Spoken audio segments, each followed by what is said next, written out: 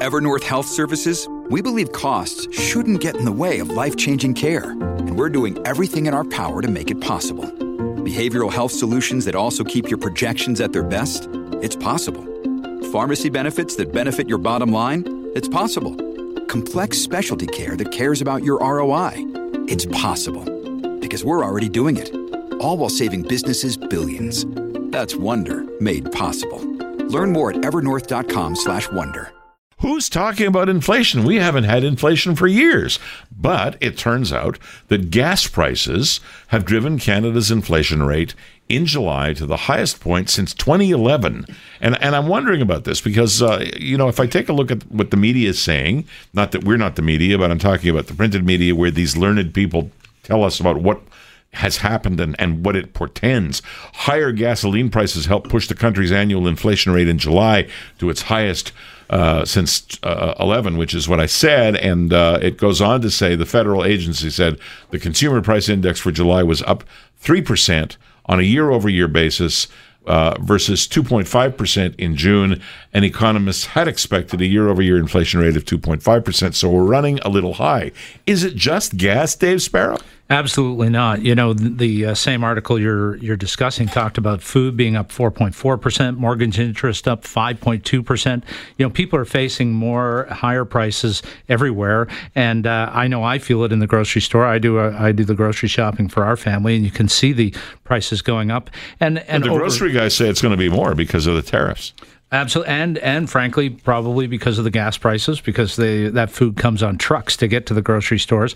But don't be surprised when workers are asking for wages that are more commensurate with this kind of inflation increase, because it's been a long time since people have had any real increases beyond the minimum wage increase we saw recently. Well, Michael Giles, are you on side with Dave Sparrow, or do you have a different take on it? Because I think that there are a lot of questions there. I mean, the first question that I would ask, and I'll throw it to you, is okay, so gas has caused this, but in the last 2 days, it's down 10 cents, and that's before we see the effects of the 10-cent reduction because cap and trade has been killed, which we're told by the Office of Premier Ford will happen about the end of the year. Yeah, well, I think the issue here is that it's, from a political point and from a realistic point of view, is how this affects families. And you just, like, as David said, you walk into a grocery store, if you take a look at the price of meat, for example, it's, you see people literally look, put it back down and leave again, so this has a direct impact upon families. I mean, if you're the federal government, if you're, the Justin Trudeau, you're going to look at this and you're going to start getting a little nervous because there's nothing more, damaging than going into an election with people saying, I can't afford to live, I can't afford to do this.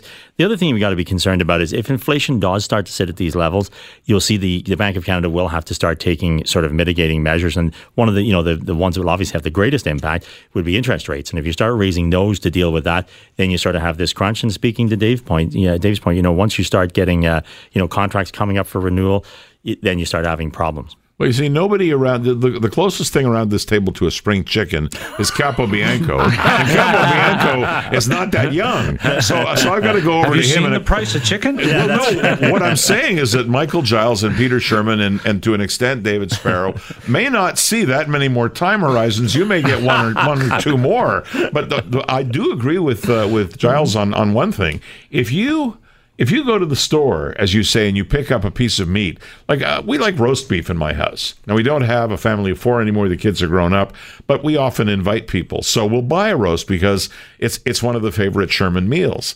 And when you pick up a 4-pound roast and it's $65, you say, do I really want to do this, John? Well, back to being a spring chicken, Peter. Yeah. But let me just say, I'll say on air, I love you for saying that. Thank you. But no, listen, Michael sort of tapped the right issue here with respect to the families and how this is going to affect politically. There's no doubt that gas prices are rising, which is why Doug Ford, I think, so astutely made that a political issue with respect to 10 cents. I remember when he made that announcement, people were scratching their heads, 10 cents of gas. Even the premier at the time, from a campaign perspective, kind of brushed it off as needless campaigning or politicking. But I think Doug Ford sort of realized then, as he does now, that was a serious issue at the pumps. And again, the retail politicsness of it, hearing from people saying, every time I go to a gas station, every time I see the gas being 130, 140, 150, especially on long weekends, you get a little tired of that. So there's no question that, plus some of the other stuff that David was mentioning. Well, you guys got to move rural like me, where it's $1.24. Well, just saying. Go ahead, John. Absolutely, and most people are. But I think, so I do think it's an issue. I do think it's a political issue at the federal level more than anything else, given the fact that we just recently had a Saudi Arabia spat with Canada, and luckily Saudi Arabia decided not to stop the oil flow to us. God forbid they should. Under the conditions. But it also brings up the whole issue of pipelines and oil supplies and those kinds of things. So even though the issue could be very much a home consumer issue with respect to gas prices and in the grocery stores, but it's actually much more of a bigger political issue with respect to what are we doing with NAFTA? How's that going to affect us with trade in some of those foods? What's going to happen with countries like Saudi Arabia if we get them angry and they stop flowing oil to us?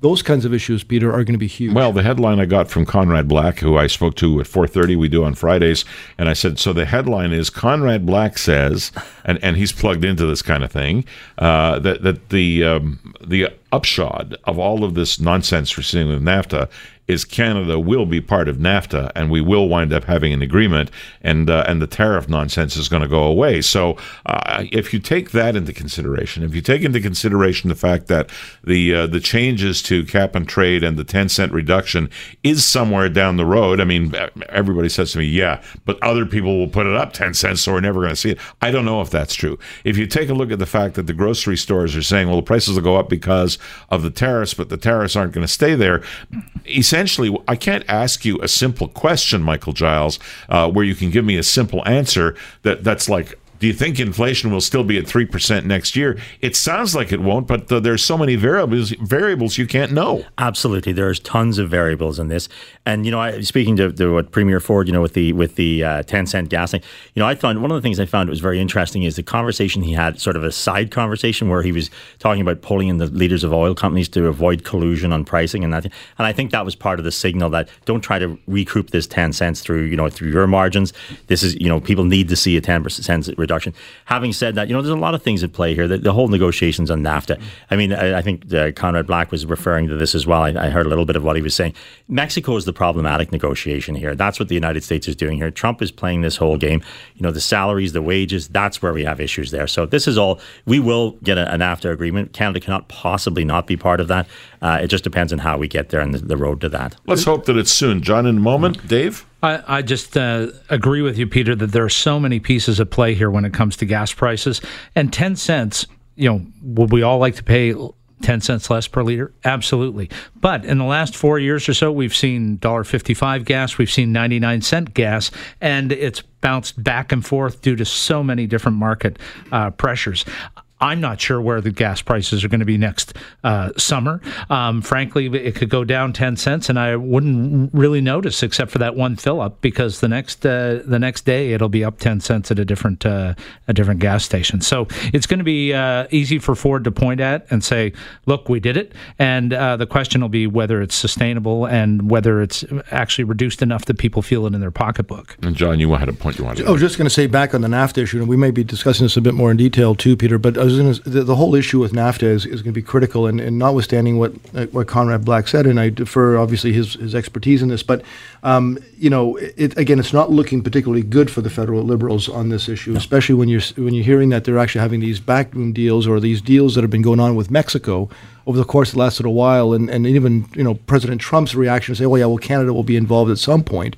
At the end of the day, they cannot not do anything with Canada, but the way it's happening and the way it's going around and the way that we're being put in sort of from the back door side of things is not looking particularly good. And we may be losing our leverage, Peter, with respect to how and what we want in the NAFTA deal as a result of this. Well, you know what? You've opened the door, and I'm going to stop for a break. But when we come back, let's talk about NAFTA.